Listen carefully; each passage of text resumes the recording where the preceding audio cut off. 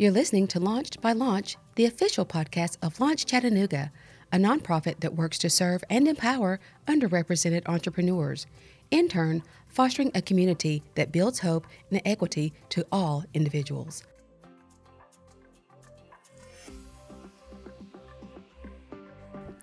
On this episode, we have Ella Livingston of Coco Asante, who I like to refer to as a teacher by day and chocolatier by night. How do you feel about that title that I just gave you? Well, I actually love it because it describes all that I am. So obviously, like I just said, you're a teacher. Mm-hmm. What grade do you teach? Fill us in a little about your day job. All right. So I teach secondary math. So I've taught anywhere from 8th grade to seniors in high school. And I've taught all around Chattanooga, so various different schools. And then so getting to the chocolatier part, like most people, I feel like today you have a side hustle that you are quickly building into a business. So fill us in a little bit about Coco Asante, what that is. So Coco Asante is a premium chocolate truffle company. We handcraft our chocolate truffles and we sell them around the Chattanooga area to different retail locations. So we have high-end restaurants, boutique hotels, different cafes, bakeries, etc. And I will say, and this isn't just me saying it because I'm talking with you today, I love white chocolate. And when I first had your white chocolate truffles at the launch bingo event during Startup Week, I was floored. It was the best white chocolate I have had. I thought it was better than Lindt. Yay. Yeah. I mean,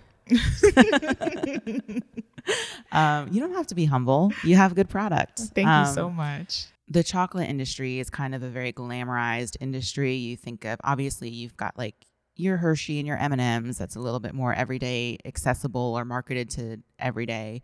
But then you have your brands like Lindt and Ferrero Rocher and Godiva. Tell us a little bit about how Coco Asante fits into that. And then my understanding is that you have kind of motivations that's just beyond you want to offer this amazing, delicious, indulgent treat to everybody. Yes. So Coco Asante, it is a premium chocolate company. And so you're not going to find us on the same shelf as Hershey's. You're not even going to find us on the same shelf as Lindt. And so I'm trying to build my company so it's up above with the ranks of Godiva, but even more than Godiva, because those are like big brands. A lot of them are trying to be more aware about making sure that their cocoa comes from fair trade, or it's grown in a sustainable way. But I'm trying to take that actually further, and I want to actually work directly with the cocoa farmers to make sure they're actually getting that fair wage, and not just make it. I don't want to say that Godiva is making this a marketing scheme or other big brands are making this a marketing scheme, but there's an authenticity that comes from Coco Asante, especially because I am Ghanaian. My family, we do have cocoa farmers, and so I'm personally invested in what I'm trying to grow, and so I'm trying to build a premium chocolate company, or I am building a premium chocolate company, but I'm taking it to the next level with the ethics that are involved in. That's awesome. So to take that a little bit a step further, just for the everyday consumer like myself, where does the journey of cocoa start? Like, how does that start with farmers and then end up, in your truffles? So I'll just share with you guys what I've learned about the cocoa industry and how cocoa comes from the bean and how it gets to you in the store. So the journey of cocoa starts from, it's grown in tropical countries such as Ghana or Cote d'Ivoire. Those two countries actually produce about 65% of the world's cocoa beans, period. Then what happens is the farmers harvest the beans, they roast it, they dry it out, and then that cocoa is then sold to exporters. And so a lot of the cocoa that you get, it's actually not manufactured or processed in Ghana. It's actually shipped out and then manufactured and processed abroad. And so those cocoa beans are then shipped out to a lot of the European countries where big brands like, Lindt and Godiva are kind of headquartered, or wherever they have their processing plants. And so they're shipped out, they're then processed, and then Those companies, some of them actually, for those who just produce like cocoa chips, and that's the cocoa chips that you find in the store, like at Walmart or Whole Foods, they make those cocoa chips and then they ship them over to the store. But then for the actual chocolate product, they'll also make that and then they'll actually ship the chocolate box to you. And so the cocoa beans are grown in one country, shipped off, processed, manufactured, made into chocolate, and then shipped to the consumer. So all that kind of cool background information about chocolate might make you appreciate Coco Asante a little bit more when you try their truffles. But where did you originally get the idea for Coco Asante? What made you want to pursue this? Like, obviously you're a teacher. Was this something that was always on the back of your mind as a passion that you wanted to pursue? Or fill us in a little bit about that. All right. So my journey to becoming a chocolatier was kind of interesting. I never really wanted to be a chocolatier. I don't have any experience. I never went to school for it. But it all started when I was studying abroad in Tokyo, Japan. And I remember going to, I think it's called the Ginza district. And it's like this like fancy, ritzy area. And I went into a shop and I bought a box of chocolate and it was called Royce Nama chocolate. And so I bought a box, I took it home and I ate one small square and I was floored. I had never tasted chocolate that was this rich that I literally put it in my mouth and it just melted on my tongue. It was so delicious. And so I began to think and I was like, well, why haven't I ever had the opportunity to taste chocolate this good where I'm from? And so that experience kind of stuck with me. And I also remember, being in Japan, I would tell people that I was born in Ghana because that's where I was born. And they would automatically associate Ghana with cocoa. And so I began to realize that all around the world, Ghana is known for their cocoa. My mom always told me when I was younger, but, I never believed it when she told me. She would always say Ghana has the world's best cocoa. And I was like, okay, yeah, whatever. And I knew that, you just thought it was something mom said. Yeah, just something mama always says. And I'm just, it just kind of blew. It went in one ear, went out the other. But, and I also knew that we had cocoa farms in our family. We had cocoa farmers as well. And so after, I heard people making that word association, I was just like, well, maybe there really is something, in the cocoa industry with Ghana. And maybe I can somehow, one day have my own chocolate factory where I make chocolate that's just as good as Royce. And so that's where the dream kind of started. But then I kind of, put it in the back of my head because I came back and I pursued being a teacher because that was my passion. I love math. I love education. And so last year, I believe, we went to visit my dad and he was like, yeah, so what happened with your chocolate dream? And I was like, yeah, that was a dream that I had. That was something that I wanted to pursue at one point in time. And so that literally kind of got it started again. And so I then, I wanted to start this business, but I wanted to start it off right because I knew that a lot of businesses have the tendency to fail in their first year. I think the statistic is like 70-something%. And for African Americans, I think it's like 80-something%. And so I knew that if I wanted to do this business, I wanted to do it right and I would need the right support. That's awesome. And I think what's so awesome is, I have a total respect for teachers. I know when we've met previously, I'm always like, I don't know how you do it. You guys are like superheroes. It's amazing. But, as a teacher, you don't necessarily know the ins and outs of starting a business, and even the idea that you're dealing with a product that's meant to be consumed as well, that comes with its own other set of rules and regulations. And then, so I'm assuming that's when Launch entered your life. Yes. So tell us a little bit about how you found Launch and what that part of your journey was like and your experience through that program. Awesome. Well, I'll just say this. I literally cannot thank Launch enough. That was honestly like one of the best things I have ever invested in myself because it just opened up the doors to so many different opportunities. But like I was saying, like I knew I wanted to start this business, but I knew I needed support. I started to do a little research and I quickly got overwhelmed with all the information that was out there about starting a business, what sort of licenses you needed, but I didn't know what applied to me because everything is different state by state, but then everything is also different industry by industry. And then within the industry, I'm a chocolatier. And so I'm getting overwhelmed just listening to you list all of the it was a lot. And that was just with licensing. That was nothing with taxes. That was nothing with, I mean, I still get overwhelmed sometimes, but that's when, you know how like Facebook like knows what you're talking about and knows what you're looking up. Oh, they know. So this is one of the cases where it actually worked to my benefit, because in the midst of all that research, I saw a Facebook ad for Launch.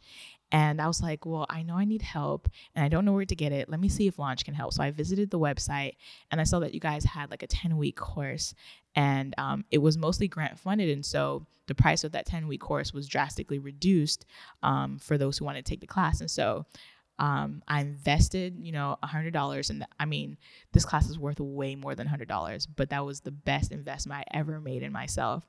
And I went to the classes for 10 weeks. And so it was during the school year. So I was teaching and I would teach. And then after my classes, I would, go take my Launch class. And that's kind of where the journey began.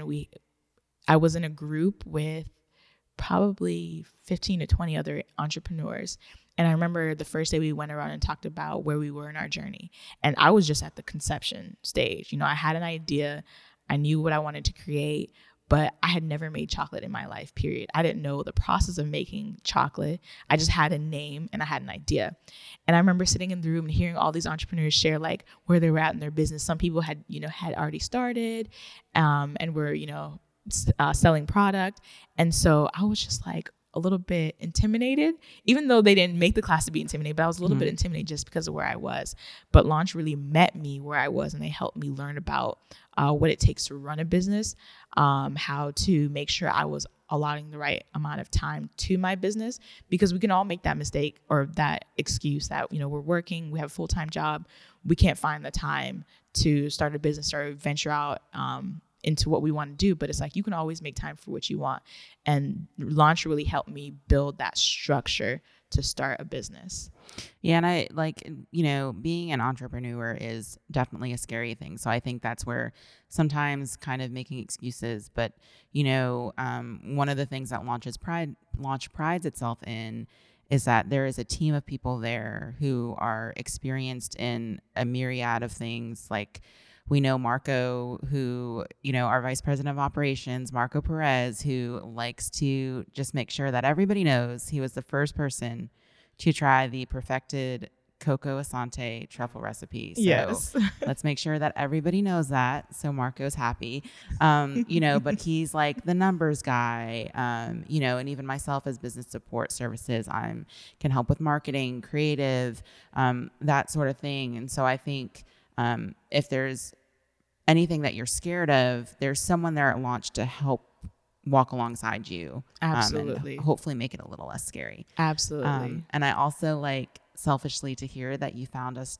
via a Facebook ad, because I put those Facebook ads up.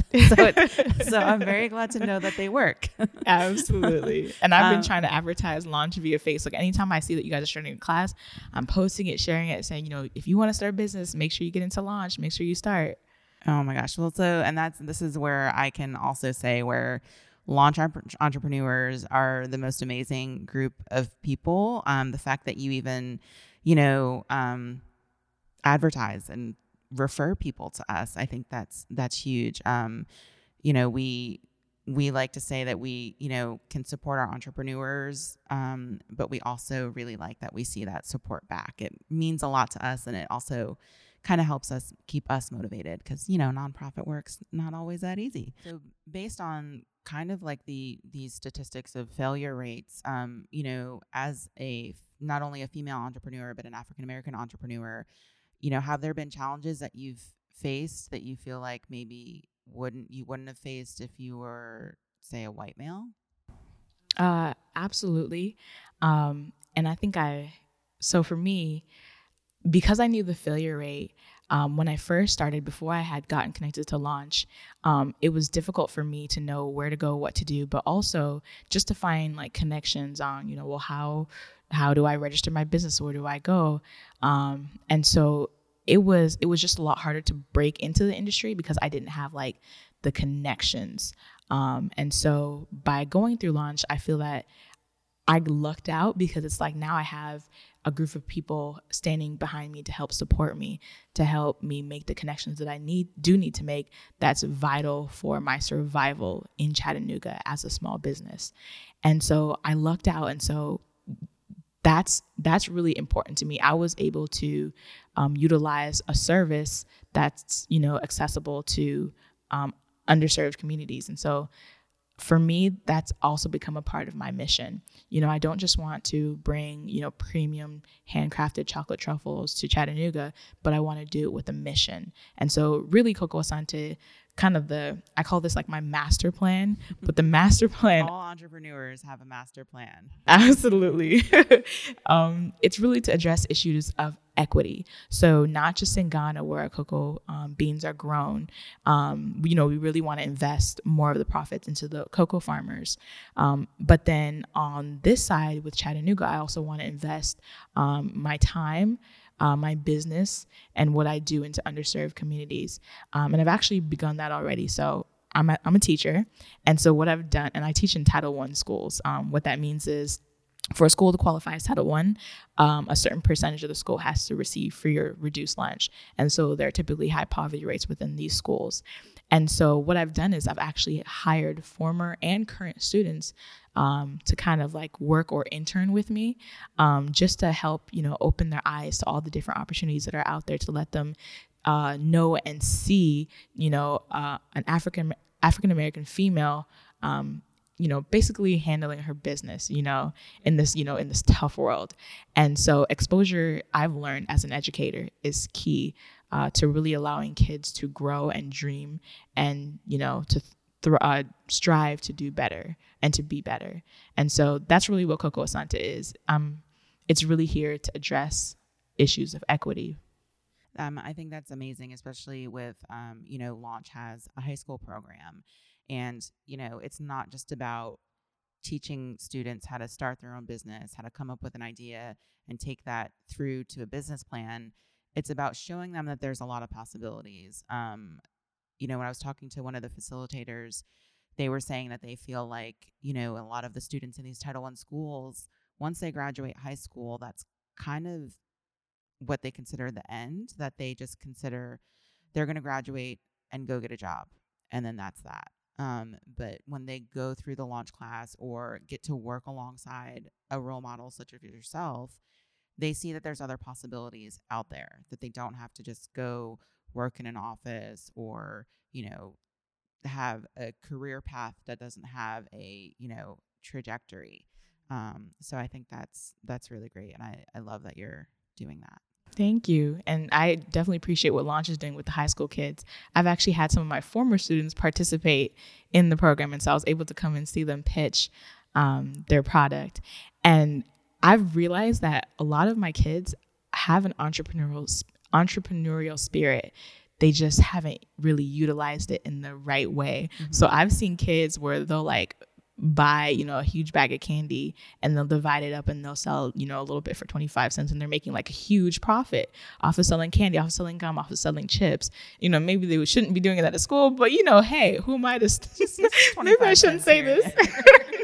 No, I mean, I feel like if that's what they're doing is selling candy, it's fine. But yeah, I mean, I think it's really great. I think, especially with the job structure changing in the United States, it's less about going to work for a company, working there for 40 years, having 401k retirement. It's more about, figuring out, how to be an entrepreneur, how to be a freelancer and that sort of thing. So yes. And so Launch is definitely giving them the right tools to get to where they need to go with what they have. And so I'm excited for that. So where are you now with your business and where can people find Coco Asante? All right. So right now I'm in the stage of preparing to officially launch.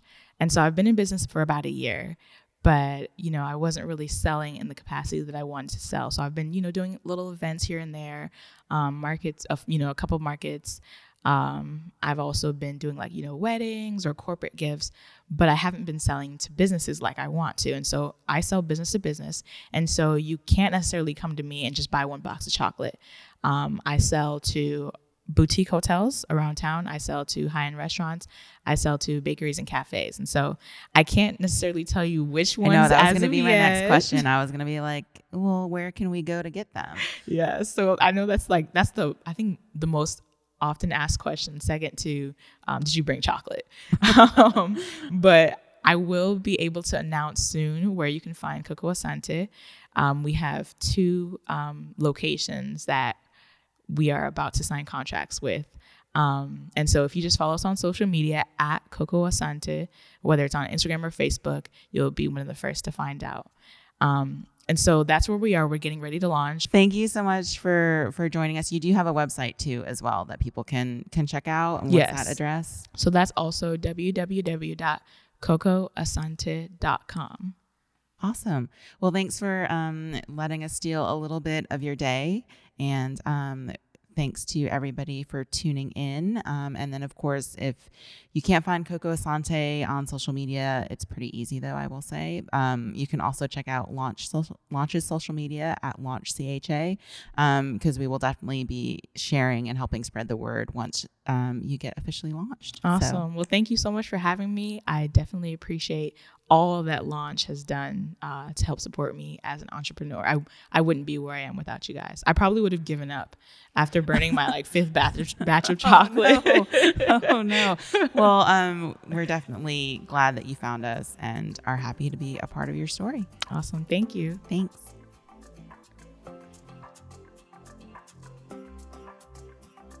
Launch by Launch is hosted and co-produced by Bex Feldman. Recording and co-producing provided by Kyle Delk. Intro and credits read by Mia Robinson of Mia's Voice Box, a Launch Chattanooga entrepreneur. For more information on how to support Launch Chattanooga, visit launchchattanooga.org.